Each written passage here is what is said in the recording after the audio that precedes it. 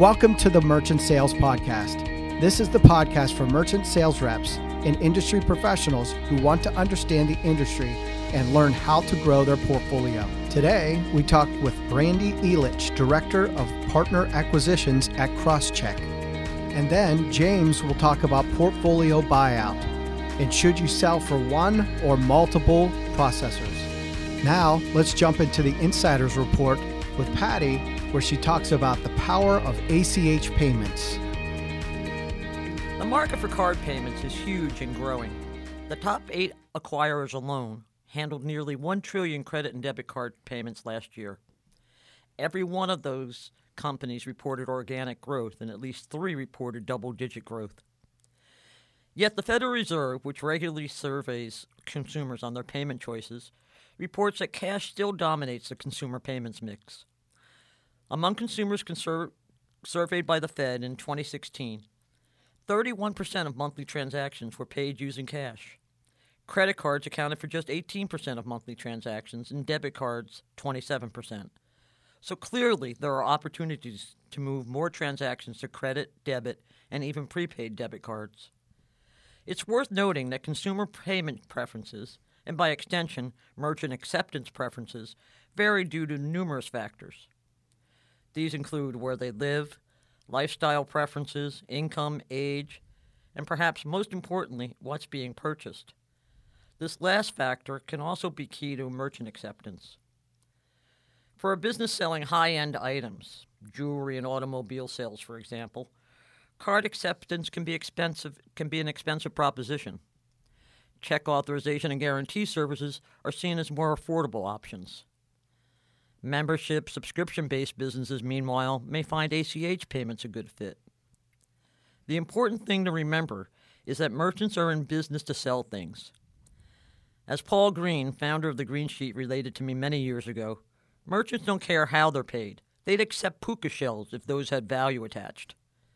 With this in mind, I thought it worthwhile to spend a few minutes explaining how 2 alternatives to card payments work: the ACH and the check system.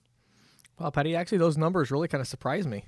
The cash percentage. It surprised me as well. It's a lot. And the other thing that surprised me is that in terms of total volume and value, the volume of electronic payments, that being cards and ACH, right. the volume in number of sheer transactions is higher, but in terms of value is only hovers around 30%. Yeah.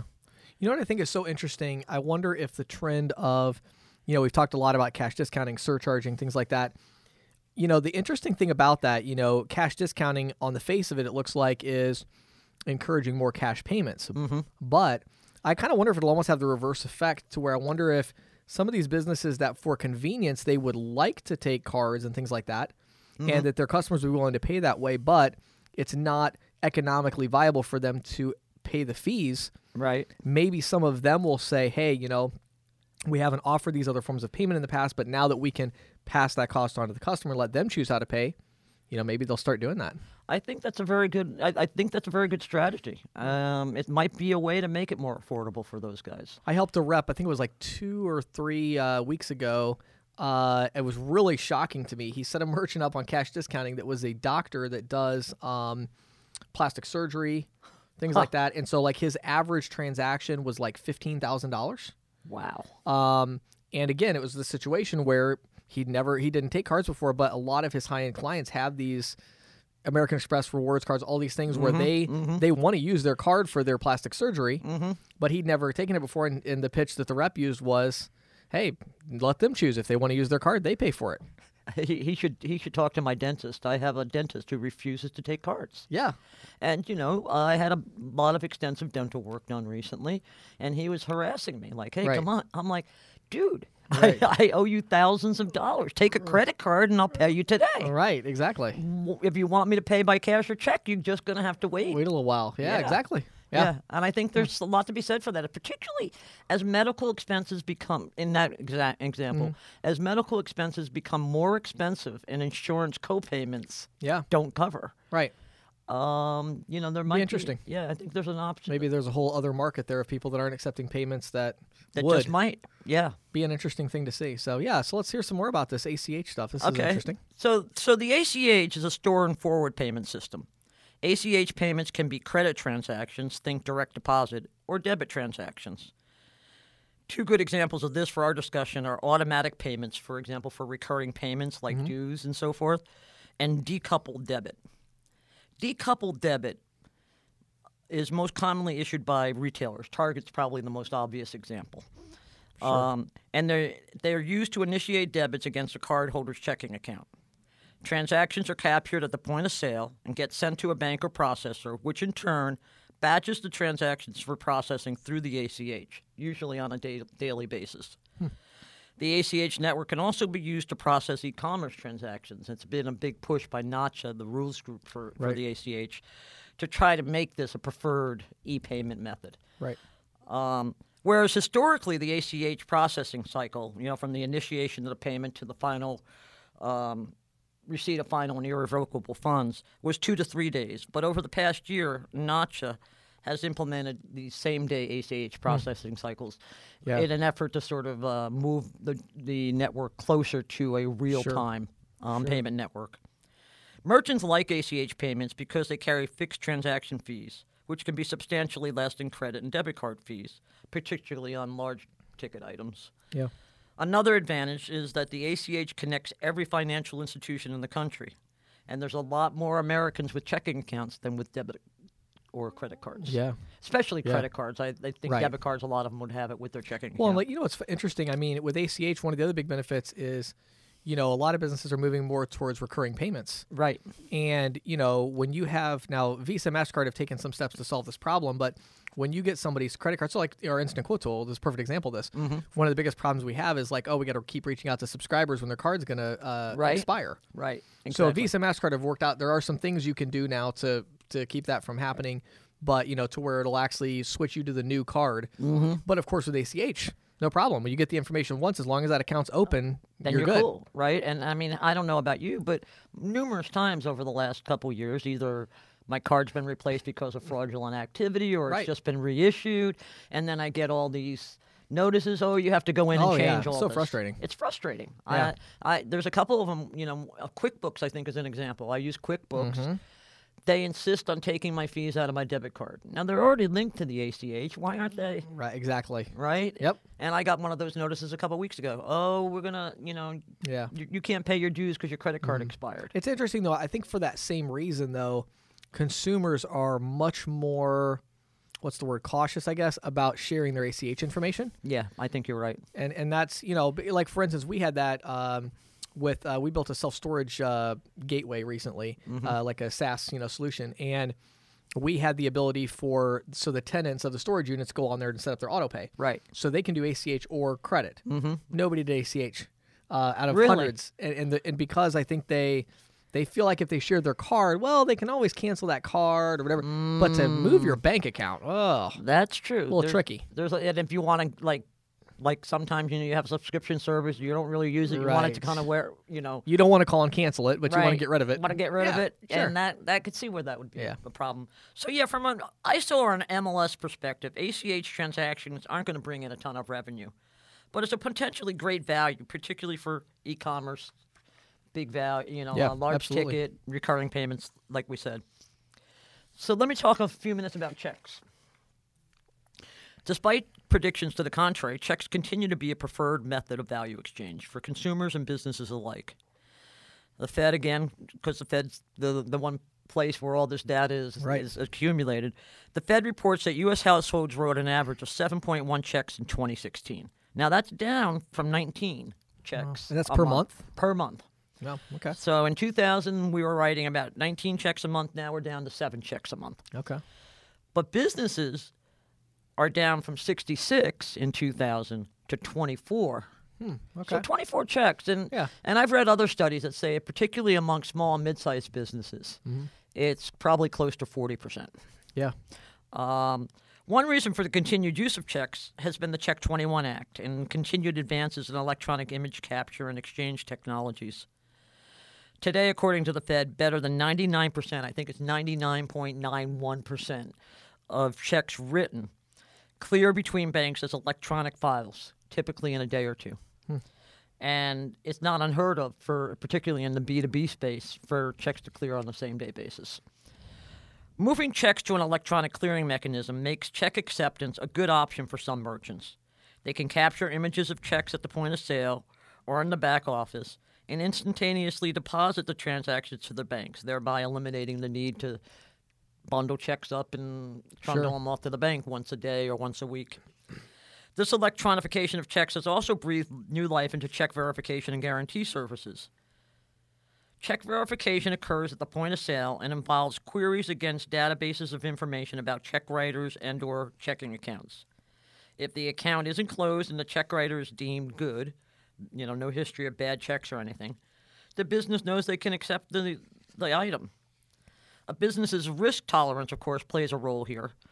Often these services can provide risk scores that help them decide, okay, a score of 1 to 10, with 10 being the safest, 1 being the least. Maybe your risk tolerance says you'll accept a check in the 5 to 7 range. Right. Grocers are probably the most common users of check verification services. Auto repair shops are another big one. Definitely. Big ticket items, obviously. Mm-hmm. And with grocers, a lot of grocers that I've talked to over the years even say, especially in small towns and stuff, my guys aren't going to bounce checks on me because they have to come back here again. Right. And it's, Right. So verification, of course, can be used alone or sold in tandem with check guarantee services. Using a guarantee service, check information is captured at the point of sale, generally using a micro reader or a check image scanner that's attached to the POS device, and the authorization occurs. Then for an added fee, the authorizing firm also guarantees the payment and handles all the back-end collection hassles should the check bounce. Sure.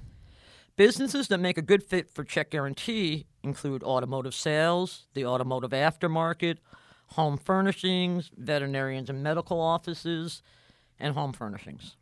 So in conclusion, I'd say that check authorization and guarantee services may not be a fit for all merchants, but there are some that will find these services do carry value.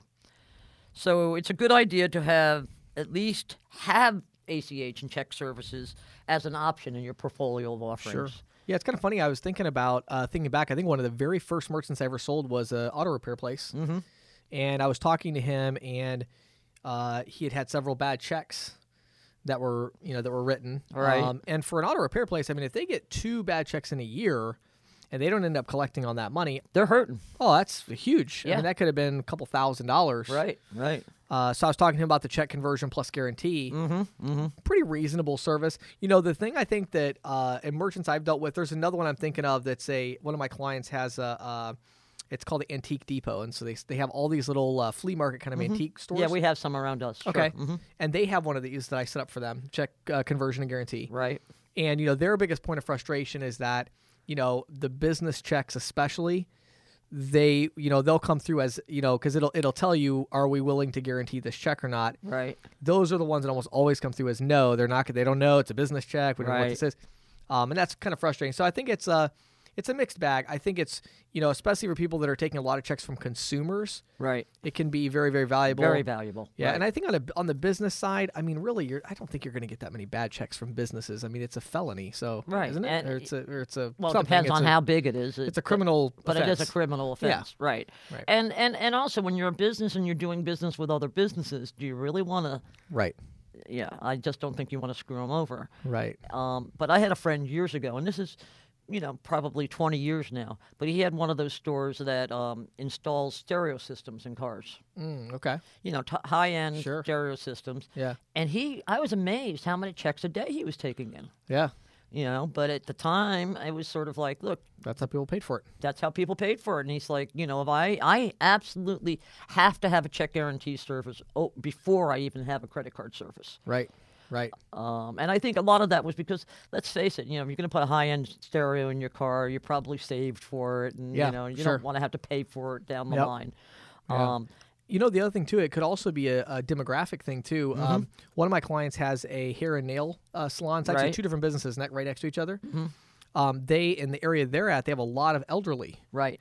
And checks, they get just tons and tons. And the reason he put it in place is because he said that he just didn't like dealing with the customer, like if something happens. Yeah, if it's a bad check, he doesn't Sure. want to call some 81-year-old lady and tell her check bounced, know. Right. So he was like, check conversion plus guarantee saved him all the time. He had 1 month where this is a hair and nail salon. 1 month they end up with $3,000 in bad checks. Whoa, that would like torpedo some of those. And companies. he said, "Why now? I got to reach out to 30 of my elderly customers and tell them they're and again, a lot of times they didn't even know their kids were doing some of the account or whatever." Right. So he said when he outsourced that, he loved it because then he could tell people, "Oh, they didn't approve your checks. You need to check your bank account." But if they did approve it, then he knew he would never have to deal with that again. If it was bad, they would reach out. And I think that's such a huge issue for someone, especially the small businesses. Yeah. Well, it's great, Patty. Thank you for that one. That's good information. Thanks. Appreciate it. This is Questions from the Field, brought to you by ccsalespro.com. CC Sales Pro is the leader in merchant sales training and creator of InstantQuoteTool.com, the quickest way to provide your merchants with an accurate estimate on the spot. Visit us today to start your free 30-day trial or inquire about our branded ISO solutions. All right, our first question today comes from Chris. Great question, one that I get asked a lot. Is there a way or a formula to roughly figure out what my personal portfolio is worth as a buyout? Well, Patty, I'm sure there's a lot of different opinions on this, and a lot of it depends on the size of the portfolio. Of course. Right? I would say for an individual rep with a portfolio of less than $10,000 a month in residual, 18 to 24x is going to be probably an industry average. I think that sounds fair. Yeah. So I helped a rep recently do a $10,000 a month portfolio for $230,000. So that was a 23x. But the other big thing too is they have to keep in mind: do they want to get all of their money up front? Mm-hmm. Then it's going to be lower. Right. Or are you willing to take? I did one 3 or 4 months ago with Cutter Financial on an old portfolio I had, and I sold it for I got I think 19x or 20x up front. But then I got another 6x over the next 2 years. 2 years, right? That's very common. It's the 2 year, 26x. Right? Right. But again, there it's like I traded. I wanted terms instead of price, so I've got to get my money over the longer term. But it's fine. I don't care. I didn't need it at that time anyway. Mm-hmm. But I think a lot of reps where I see a lot of reps make big mistakes with this is a lot of processors now are figuring this out, and what they're doing is right before Christmas, the holidays. Right. There's actually a processor. I won't say the name of it. They literally send checks to their reps. Oh, really? Uh-huh. A live check. Uh-huh. Now, it's usually a 12 to 15x buyout. But if the rep goes and cashes the check, then they've completed the buyout. They don't have to sign anything. It's just, the agreement is if you go cash this check. So I would say a general rule, don't cash those checks. That's what I was just going to say. It reminds me of those old shop around. It reminds me of those old credit card checks or the home loan checks that you get, right? Yes, exactly. No, rip that up and shop around. Shop around, yeah. So shop around. But yeah, I think, and the other big one too is, and this is something a lot of reps miss, is who can you sell the portfolio to? Because you have one of two things here. If your processor may not allow you to sell the portfolio to an outside person, they may not allow you to sell it at all. Right. But you need to check on that. And so the funny thing is, I'm actually not against that. I know several processors that are like that. The only thing is, if that's the case, you got to pre-negotiate your multiple because there's no competition. There's nobody trying to buy it. Right. So when you go to sell it, it's fine if you're, if your processor, when you're signing the agreement with them, you should ask them that. Right. And if they say, we will not allow you to sell that to an outsider, then you say, okay, so if that's the case, then I want something in writing that I'm guaranteed to get at least a 24x. Right. Something like that. And then the other one you'll get too is you'll get some processors that have the first right of refusal. That's perfectly fine. Industry standard. I think that's totally fine. Totally, yeah. Right? Mm-hmm. And it actually works to your benefit because, this Cutter Financial, though, perfect example. The processor in that case had first right of refusal. Cutter made me an offer. I went to the processor, and the processor in that case was like, no, we don't want to match that. They'd just gone through a buyout merger themselves, didn't have the extra cash that they really wanted to do a bunch of buyouts right now. It was a pretty big one. Mm-hmm. So, I went back to Cutter and they finished it up. Sometimes though you'll take it to the processor, and I've had this happen before too, where they're like, "Oh, we'll match it." Well, then it usually takes like 2 or 3 days rather than a month. Right. So it's nice when the processor matches it. Don't you also think, James, that there's also, in terms of a factor, sort of the neediness of the seller? Oh yeah. You know, the I mean, they're age-old like rule. sharks out there. They can smell that blood. Yeah, it's like know? you're never going to get money when you need it. Right. And so, and honestly, to me, that's more of just a discipline, an emotional discipline that in sales, you need that both for going out and selling in the field. If you appear desperate to a merchant, forget it. Yep. They're never going to buy. Never. Because you're going to smell like a scam. Same thing when you go to do a buyout. Yeah. You need to approach it as, no hurry, no biggie. Just shopping around, wondering if it's worth anything. And believe me, if you have a portfolio of any decent size, larger than $5,000 a month, I mean, that waiting and that emotional discipline will be highly rewarded if you could just wait and be patient. It's like any investment, really. Yeah, absolutely. Great question, Chris. Thanks for that one. Here's a great question from Janice. I'm going to summarize it a little bit, but the gist of the question is it best to stick with one company, one processor, one ISO, whatever you want to call it? Should you sell for one company or should you sell for multiple companies? So, Patty, I've really changed my mind over the years. I started out, I would go out in the field and actually present myself as a payments broker. That's how I would go out. Just like an insurance broker, I've got 5 companies, I'll find you the best deal or whatever. Right. Problem I had with that was, for me, I really like having the influence at the processing company. And I realized, if I send 5 companies each 2 deals a month or 3 deals a month, then I'm nobody to anybody. If I send one company 15 deals a month, I'm a top agent. And now I'm going to get, trips and bonuses, and they're going to help me out and give, when I need that exception made on pricing or whatever, I'm going to have the ear of the right people.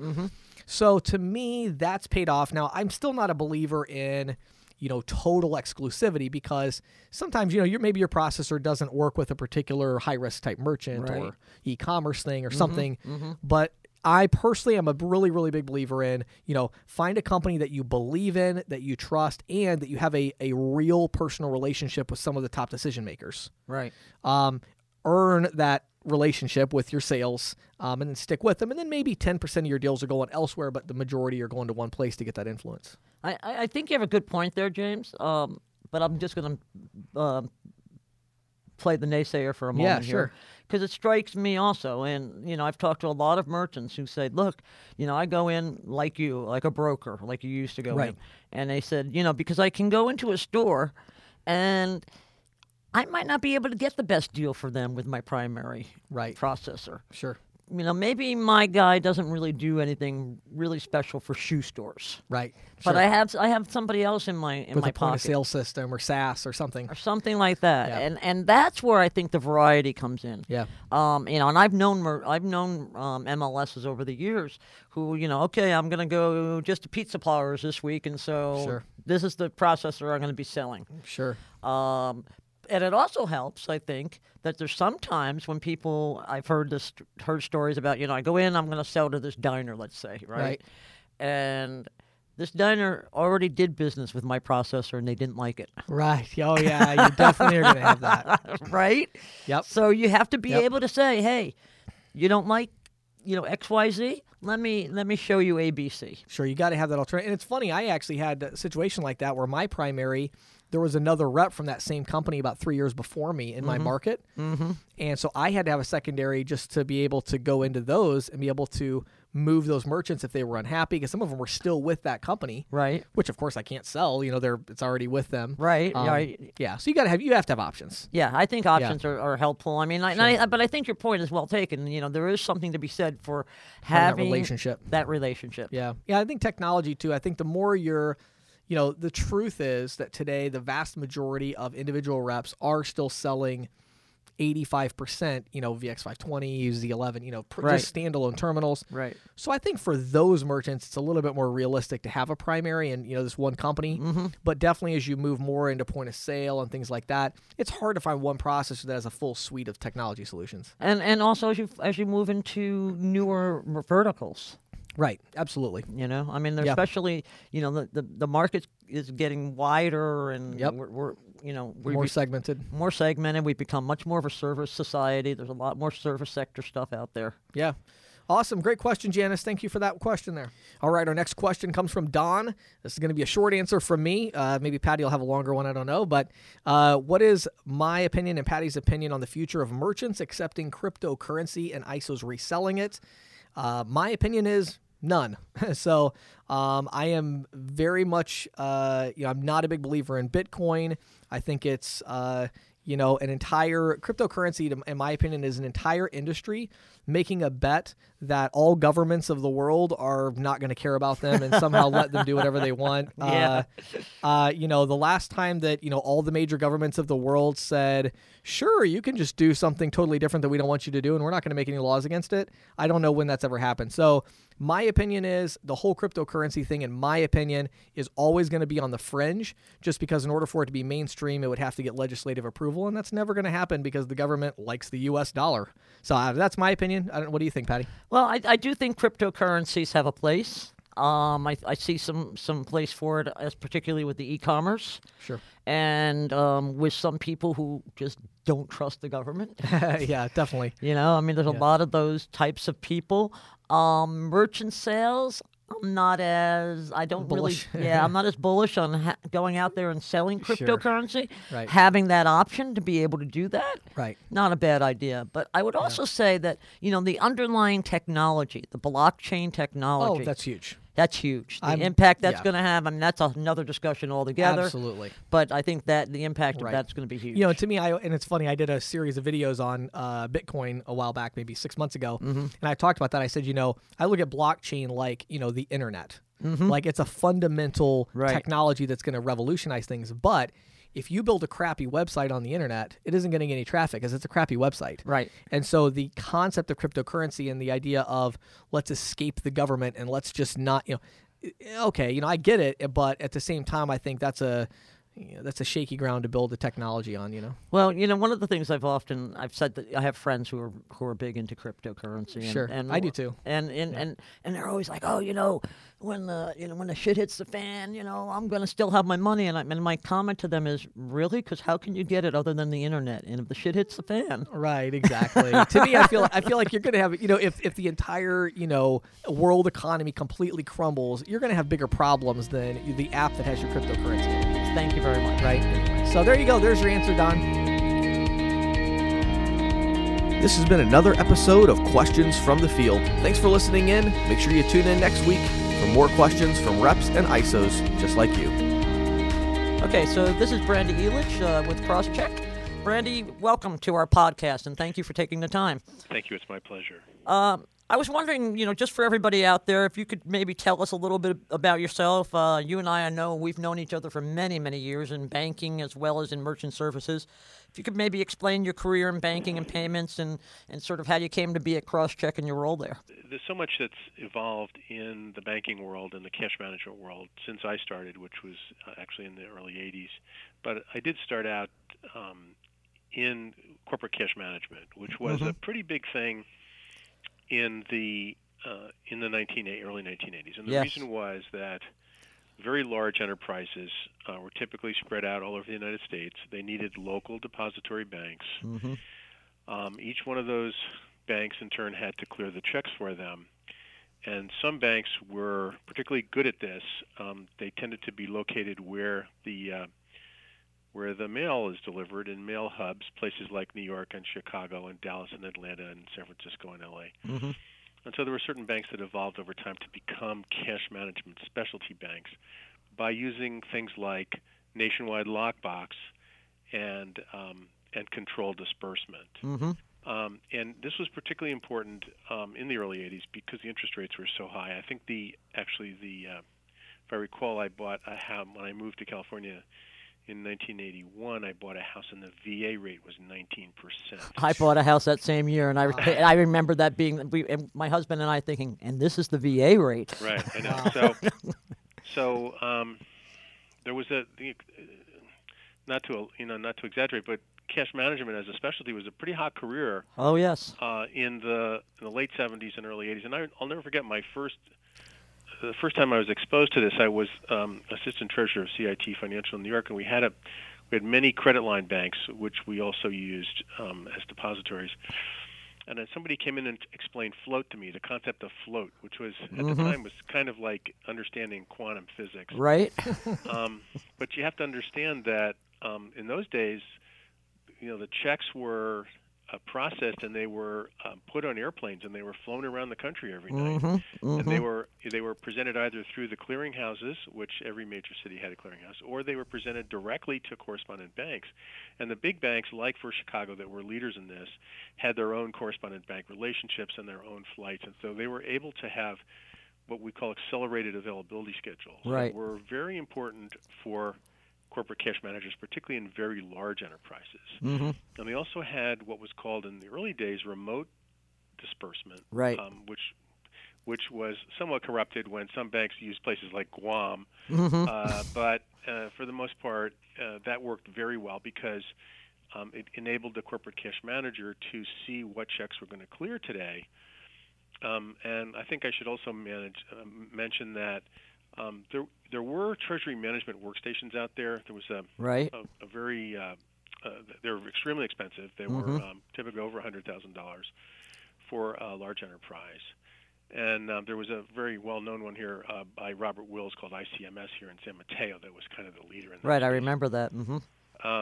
So if you were a really large company, you would subscribe to something like the ICMS Treasury Workstation, which would in turn connect all your banks around the United States, all of which reported in their detail and aggregate reporting in a different format. So what ICMS had to do was to take files from, say, 20 or 30 different banks, all in completely different formats, and post them to a spreadsheet. So the corporate cash manager could either pay down debt today or manage their credit line or, in fact, invest the funds in a repo or something like that. So you can see it was really a very kind of time-intensive and paper-intensive system. But, when interest rates were at that level, it was a very critical job in a large corporation. I remember calling on Chevron when I was at First Chicago, and I think they had 40 people in their treasury management group. I mean, it was a pretty big deal. I remember that as well, yeah. And, of course, with remote deposit capture, that's all changed. And today, checks are imaged. There are really no clearinghouses. I mean, there's the clearinghouse and there's the Fed, but there's no, there aren't local, regional clearinghouses anymore.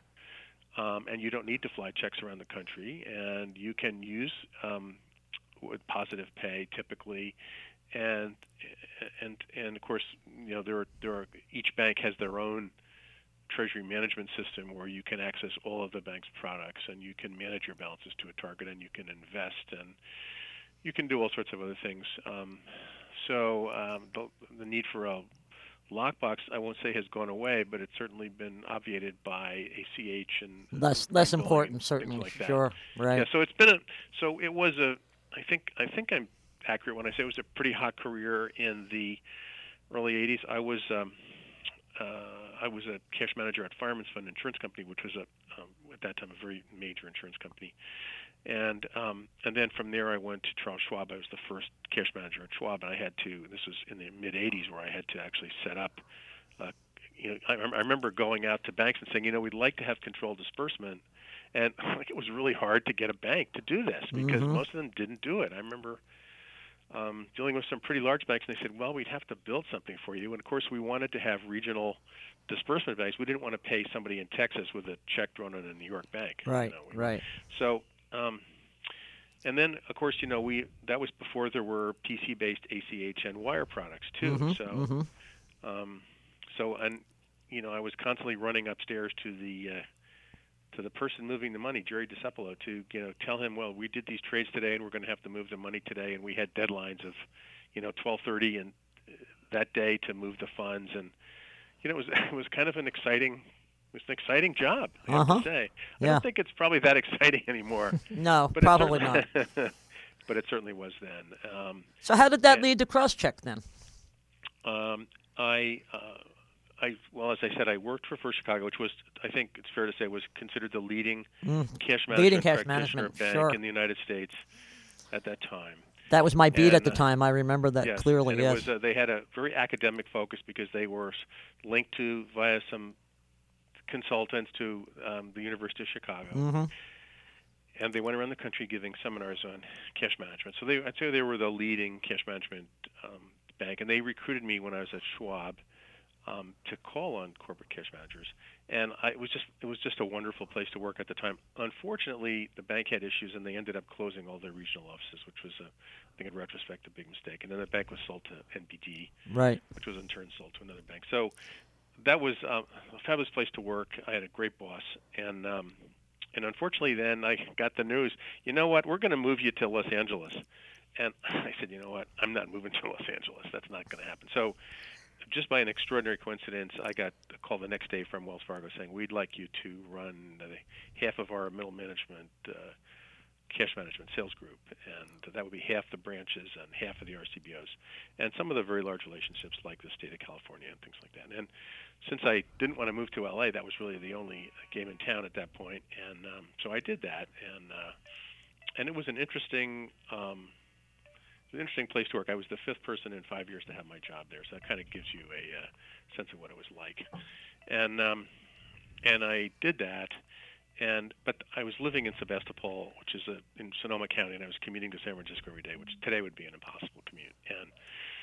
And I got recruited by a small bank here in Sonoma County to start a cash management operation. And I was at that point I was spending 4 hours a day at least commuting to San Francisco, and I said, I just can't do this anymore. So I went to work for this small bank, which was called National Bank of the Redwoods. And what made it unique and ultimately led to my path to Crosscheck is that we have I don't know how familiar you are with Sonoma County, but it's a major tourist destination. I think we get about 6 or 7 million tourists a year here. And incidentally, Patty, 4.6 million of them come for the wine and the beer. So I just throw that out there. But we have a really wonderful 100-year-old local bank called Exchange Bank, and half of their profits go, it's owned by a trust, half of their profits go to fund our junior college, Santa Rosa Junior College, which is considered one of the top 10 junior colleges in the whole United States. So nobody wants to take on Exchange Bank. It's like taking on the Holy Grail. And right. But the problem was that new small businesses just couldn't get loans. They couldn't get the loans that they needed from Exchange Bank. And so one of the board members at Exchange Bank left and said, I'm going to start my own bank so we can give these poor people loans that they need to start their businesses. And that was a fellow named John Downey. And so that's how NBR got started. And one of the things they found out early on was that many of the merchants could not get a credit card processing account. And again, we're talking about the late, this would be like late 80s, early 90s, yeah, that's right? Mm-hmm. And particularly, there were a lot of entrepreneurial merchants who moved up here and businesses like Real Goods and Ukiah. And they literally could not get a credit card account because nobody wanted to process for mail-order telephone order companies. The large telephone companies did this, and they put it on your bill, and they had such extraordinary fraud, they all got out of it. And that started the 1-800 number solution, but again, there was a great deal of fraud, and so most of these merchants just could not get a credit card processing account. And so the CEO said, there's got to be a business here. And to his credit, he went out and became a principal bank for MasterCard and Visa. Now hasn't been possible for many, many years. They don't want right. They wouldn't take small banks like that that's normally. Right. And then the truth is that they're dominated by about 6 or 8 banks that are today not only the largest issuers but also the largest acquirers, which was certainly not the case back then. Most of the major acquirers were non-banks like First Data. So anyway, so we had this in our portfolio, and we had no idea what to do with it. The portfolio was underwater. And just by an extraordinary stroke of luck, we got a call from an ISO who said, I have a book of business I need to place. I want to have a California bank. I want to have a principal bank. It has to be somebody that understands risk. And I can bring you this business. And it represented it was a business, it was a mail-order telephone order business, which is called Card Not Present. It used to be called Card Not Present in that vernacular. Mm-hmm. And that particular group of merchants was responsible for about 20% of all the chargebacks at Citibank. So that kind of gives you an idea of the importance of this project. Wow. So I met with our board. I met with our auditors. I flew to New York and I met with Pete Hart, who at the time was the CEO of MasterCard. Mm-hmm. He was extremely helpful, and he said, "Whatever you need from us, we'll help you." We definitely did not get that kind of help from Visa. So we went ahead and did it, and sure enough, we were able to, over the course of time, we used a First Data subsidiary called Shared Global in Texas to score every transaction. And by doing that, we were able to reduce the chargebacks from around 20%. These are things like the Dionne Warwick Psychic Network and things like that. That was a big deal. I remember. It was a big deal. So we were able to reduce the chargebacks from 20% to around 2%. Still was not good enough for Visa. They said, you know what, we want 1%. Mm-hmm. So while we were wrestling with that, something else happened, which was that at that time the largest ISO was a company called Card Service. Mm-hmm. And what this fellow did, Chuck Bertzloff, was he, it seems like an obvious thing today, but it certainly wasn't back then, is he went around the country, and in every single Yellow Pages, now don't forget, this is before the Internet, right, so right. people use the Yellow Pages.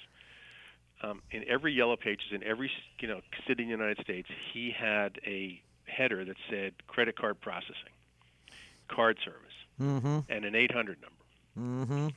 So somebody that wanted to start a small business went to the Yellow Pages. There was no Internet. Looked up credit card processing, and there was card service. Uh-huh. And so Chuck was able to build this company into the largest ISO. And, right, and it was. And it was. It was subsequently sold in a couple of pieces to First Data. So we got a call from a fellow who actually just passed away last week named Joe Kaplan. Mm-hmm. And Joe called us up and said, I've been hearing from MasterCard and Visa that your bank really knows how to process transactions. And I'm going to be leaving Chuck, and I'm going to be taking a few hundred of my best salespeople with me, and I need a bank to process these transactions. I'll do everything for you. All you have to do is board them on First Data. So at that point, we really needed this. I mean, this was really a lifeline for us. And so we accepted the deal, and true to his word, Joe did a fabulous job, and he built up this portfolio. And it was very successful. And then one day we got a call saying, guess what? I just sold my portfolio to the first publicly traded ISO, PMT. And so I have a non-compete, so we're going to have to part ways. So that was pretty devastating for us. But then very shortly thereafter, PMT was sold to Nova, and Joe's non-compete went away. And then Joe came back to us and started the first company was called, I think, Superior Bank Card. Right. And he came back to us and started a new company called Innovative. And that was very successful. That was the one that he sold to Intuit, I believe. And he sold that to Intuit. That's right. correct, yes. So so that was really a lifeline for us. And it made our bank, it gave our bank a halo mm-hmm. reputation. At that point, we were approached by West America Bank, which is I think about a $6 or $7 billion, very well managed regional bank here. And they said, we've been trying to start a credit card operation, and can we just buy your bank? Because we know you know how to do this.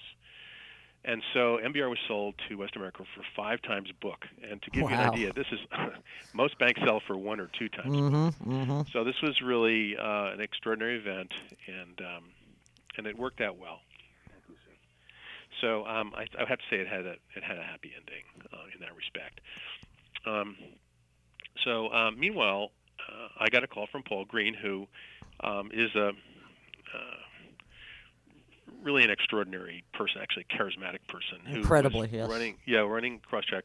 Crosscheck I think we're about 35 years old. So this was about probably 15 years ago. And I was the banker for Crosscheck. And part of the reason was that Crosscheck is a payment guarantee company, which means that our business is managing return items, mm-hmm. which is about the last type of client that a bank would ever want unless they understood this business. And so Paul was having a hard time getting a bank to understand their business, and I understood it. And we had another advantage which nobody else had, which was we had a reader sorter. We had our own reader sorter in the closet, in the break room. Wow. And we were a member of the clearinghouse. And we had Oh. our own courier vehicles, Oh, yeah. which no other bank would do. So every morning we would take our courier vehicle, we'd drive to San Francisco, and we'd go to the clearinghouse, we'd get all the items, we'd drive them back to the bank, we'd open the door, feed them through the reader sorter, take all the cross-check items, and drive them to cross-check and get them there by noon. Wow. Which That's no bank in the extraordinary. United States could have done that. Right, And so, right. I mean, even today it would be difficult. So, in fact, I used to get a call from Gail Pena, who was our cash manager, saying, it was like 12:30. She'd say, "Where's the courier vehicle? We don't have the return items yet. We have to have those right now." And so that's how I met Paul. And Paul was extremely. It's hard to really convey the force of his personality, but he was one of the few times in my life where I met somebody that was very charismatic. Mm-hmm. And he said, "You need to come down here and work for us." And I said, "Well, what would I do?" And he said, "Well, I don't know." He said, "We'll probably, whatever it is, we'll probably change it in 6 months. But if you want to come down, you can." So, And they probably change it every 6 months. Right? so that's how I ended up here. Well, then Go ahead. It's Go ahead. fascinating, and, Thank and, you. and obviously you've seen a lot of change over the years. What would you say, Brandy, are the 2 or 3 biggest changes that you've witnessed in payments generally and merchant services in particular over your career? Well, certainly remote deposit capture. There haven't really been, or this reminds me of an old story about the Texas banker who retired after 40 years banking in West Texas and starting in the 50s. And somebody asked him at his retirement dinner. They said, "What's the biggest change you've seen in banking in the last 40 years?" And he thought a minute and he said, "Air conditioning." So. But things like I would remote say- deposit capture really I have would say changed. remote deposit capture Sure. because, going back to my original kind of rambling about how checks were cleared, remote deposit capture changed the whole game, where you don't need a local clearinghouse, you don't need correspondent bank relationships. Right. All that stuff just kind of went away overnight. Now, it didn't really go away overnight because I tried to do this when it first came out, and it was just too hard. I fell on my face because Right. nobody wanted to understand the true implications of remote deposit capture, and there weren't too many people that were really willing to get involved in it. I mean, I remember our processor, which I think was, I want to say it was FIS, and the account officer said, "This will never happen. You won't have to worry about this. We'll do all this for Yeah, you." yeah. And they just didn't get it. Yeah. So certainly remote deposit capture changed the game. And the other thing is the emergence of truly national banks now. So if you're a very large enterprise, top 200 retailer, for example, you don't need to have local depository banks in every city. You don't need to have Right. credit line banks in every city. And you don't need a treasury workstation. And so that whole concept of where you bank and how you bank has changed dramatically.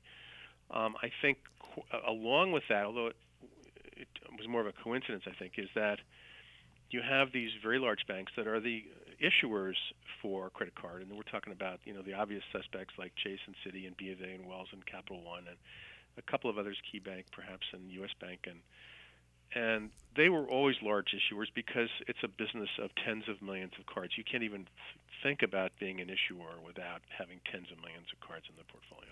Right. But they slowly pivoted and became the largest acquirers, which was not a business they were interested in doing when 20 years ago. And in fact, Patty might remember this. Obviously, you have a better memory than I do, but in the early days, Crosscheck was the exclusive sole ISO for Citibank. It's hard to believe. I mean, it's even hard to even believe this happened. And we walked away from it. We said, this is a lot of work, and we're not sure we really want to take on the risk, and so we walked away from it, which is, in retrospect, not a good decision. Right. Because we would be we'd be a large player, Gigundo at this like point. a TSYS or something like that. Well, and But Citicorp also was one of Paul's early partners when he got into the ISO business as well. yeah, right? that was called Amcor. Yeah, that's Amcor, right. right. So, well, at least fortunately, Patty's been around long enough; she can corroborate that I'm not making this stuff up. So. Well, let me go ahead. just ask you though, because I know we're getting a little short on time, but I wanted you to talk a little bit about Crosscheck and the services you provide and how you work with ISOs and MLSs. Right.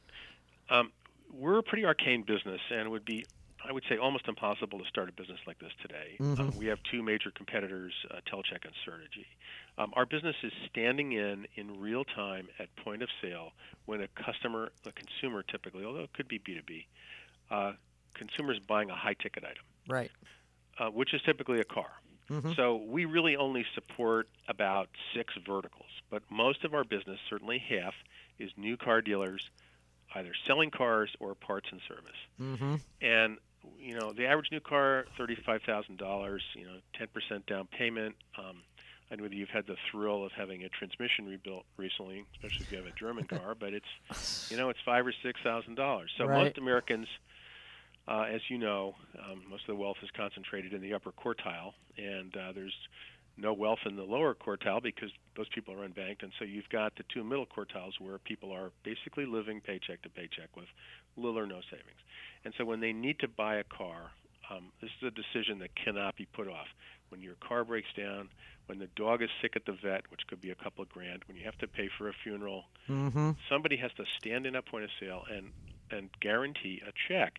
And car dealers don't want to take credit card because why would they pay 3.5% to process your Chase Sapphire card when they're only making a 1% margin on the business? It doesn't make any sense. Right. So there's a tremendous need for our product in those verticals. Not only approving an individual check, but in some cases we'll let the consumer write, say, 4 checks and tell us when to deposit them Right. over the next 45 days. So we don't loan them the money. We don't underwrite them. They don't pay interest. It gets the taillights over the curb and sells cars, and that's our primary business. And there's really nobody else that does anything like this. There are things like Care Credit, and things that are really, I'd have to say, we call them a debt trap, where the consumer just doesn't understand that if they don't pay it off in full in the first 6 months, they're locked into a 26% interest rate retroactive to day one. So we provide that service. It's a pretty tricky service. If we guess wrong in authorizing a transaction, we eat it. Right. So if you write a $10,000 check at a car dealership, which we do all day long, and you're for a variety of reasons it bounces and we can't collect, we eat the check. So and what happens is we give the dealers imagers. Everything is imaged. We take an image file. We ship it off to Jack Henry. We get the returns the next day. We keep the merchant whole so they never see a return item, and we push an ACH credit to the merchant. So last year we probably did $3 billion in this space. So and the business is growing. So there's no need for this. Yeah, I think there's probably, we were just talking about this just a few minutes ago about how many more big ticket items and areas where people are needing to have alternatives to credit card. Well, it's all about cash discounting and these pretty. Truthfully, there's just no reason why a merchant should pay 3.5% to clear a credit card transaction. It doesn't make any sense. Right. And in other parts of the world, of course, that doesn't happen. So I think you're going to see more of an emphasis on people paying from their bank account, particularly with loyalty and rewards programs. And merchants are going to say, we're just not. You just saw this with Kroger this week, where they said, you know what, we're not going to pay Visa to process grocery transactions. It doesn't make sense for us. We have a 1% margin. And I've been predicting this for a long time, and I think I may even live long enough to see this happen. But I think you're going to see more, particularly the NRF members, who have the National Retail Federation, that are moving in this direction of saying, you know what, if you want to use the credit card, you're going to have to pay extra for that because we want you to use our loyalty and rewards program, and you're going to pay from your bank account. And then somebody like Crosscheck will stand in on those high dollar payments and process those. Okay, well, Brendy, we only have time for one more question, but I really wanted to get to this one. And we received questions from listeners about how they might go about evaluating ACH processors and what are some of the considerations. And I might want to throw into there, I also was wondering if you might be able to, as a follow-on, what, if any, impact has same-day ACH had on check services? Okay, well, you said a mouthful there. I know, so it's really two questions. I'm not sure I can know. answer this in a minute, but I would say We haven't seen any impact on same-day ACH because all that means right now is that you get notification at 5 o'clock Right. at the close of business, and you can't do anything with that anyway. That's kind of that was sort of my Yeah. So that sense doesn't about make it. any sense, and this Sure. goes along with a lot of the what I would call propaganda from NACHA about Right. this kind of stuff. With regard to choosing an ACH processor, that's a difficult question, and I'm almost certain I can't answer that in a couple of minutes. Well, just kind of It's give me not your easy. thoughts. Sure. It's not easy because most banks will not. They don't. There's 4,000, 5,000 commercial banks in the U.S. Most banks just do not understand the concept of ACH risk, and they don't want to understand it. So I would say it's very difficult. If you're a small, this goes back to the early days where our bank. We got approached by payroll processors or health clubs or people like that, and we just couldn't understand because you have to know your customer's customer. So it's Sure. it's very difficult to do this. It requires, especially now, the FDIC is requiring that these banks know their customers' customers. Right. It becomes Right. a really complex underwriting question. So I would say it's certainly I don't think small banks really understand this. Mm-hmm. And the issue for a company like ours is getting to the attention of a very large money center bank. Right. So there's no easy answer to this. If it was me, I would join NACHA because, in fact, that's what I had. I remember when I was talking to Paul Green, I said, I think I'm going to get my AAP credential because I already had the CCM credential, and he said, I don't think you need to do that. And I said, why not? He said, well, I don't like NACHA, and they don't like me. So I said, well, now, Paul, let's be reasonable. Right. So I got the AAP credential, and I did go to the NACHA meetings. And so if I was a reasonably large enterprise, I would definitely join NACHA. Yes, and just sure. go to the NACHA meetings, and there's a big one every year, and then there's regional ones. And those and then you'll meet the people that understand ACH. Right. And that would be my approach to doing it. Okay. Awesome. Well, Brandy, this has been really enlightening. I really appreciate you taking the time to talk to us. Yeah, It's great always stuff. my pleasure, Patty. Okay. Well, listen, enjoy the wine out there this season, okay? Okay, thank you. Okay, thank you. Have a great one. Bye-bye.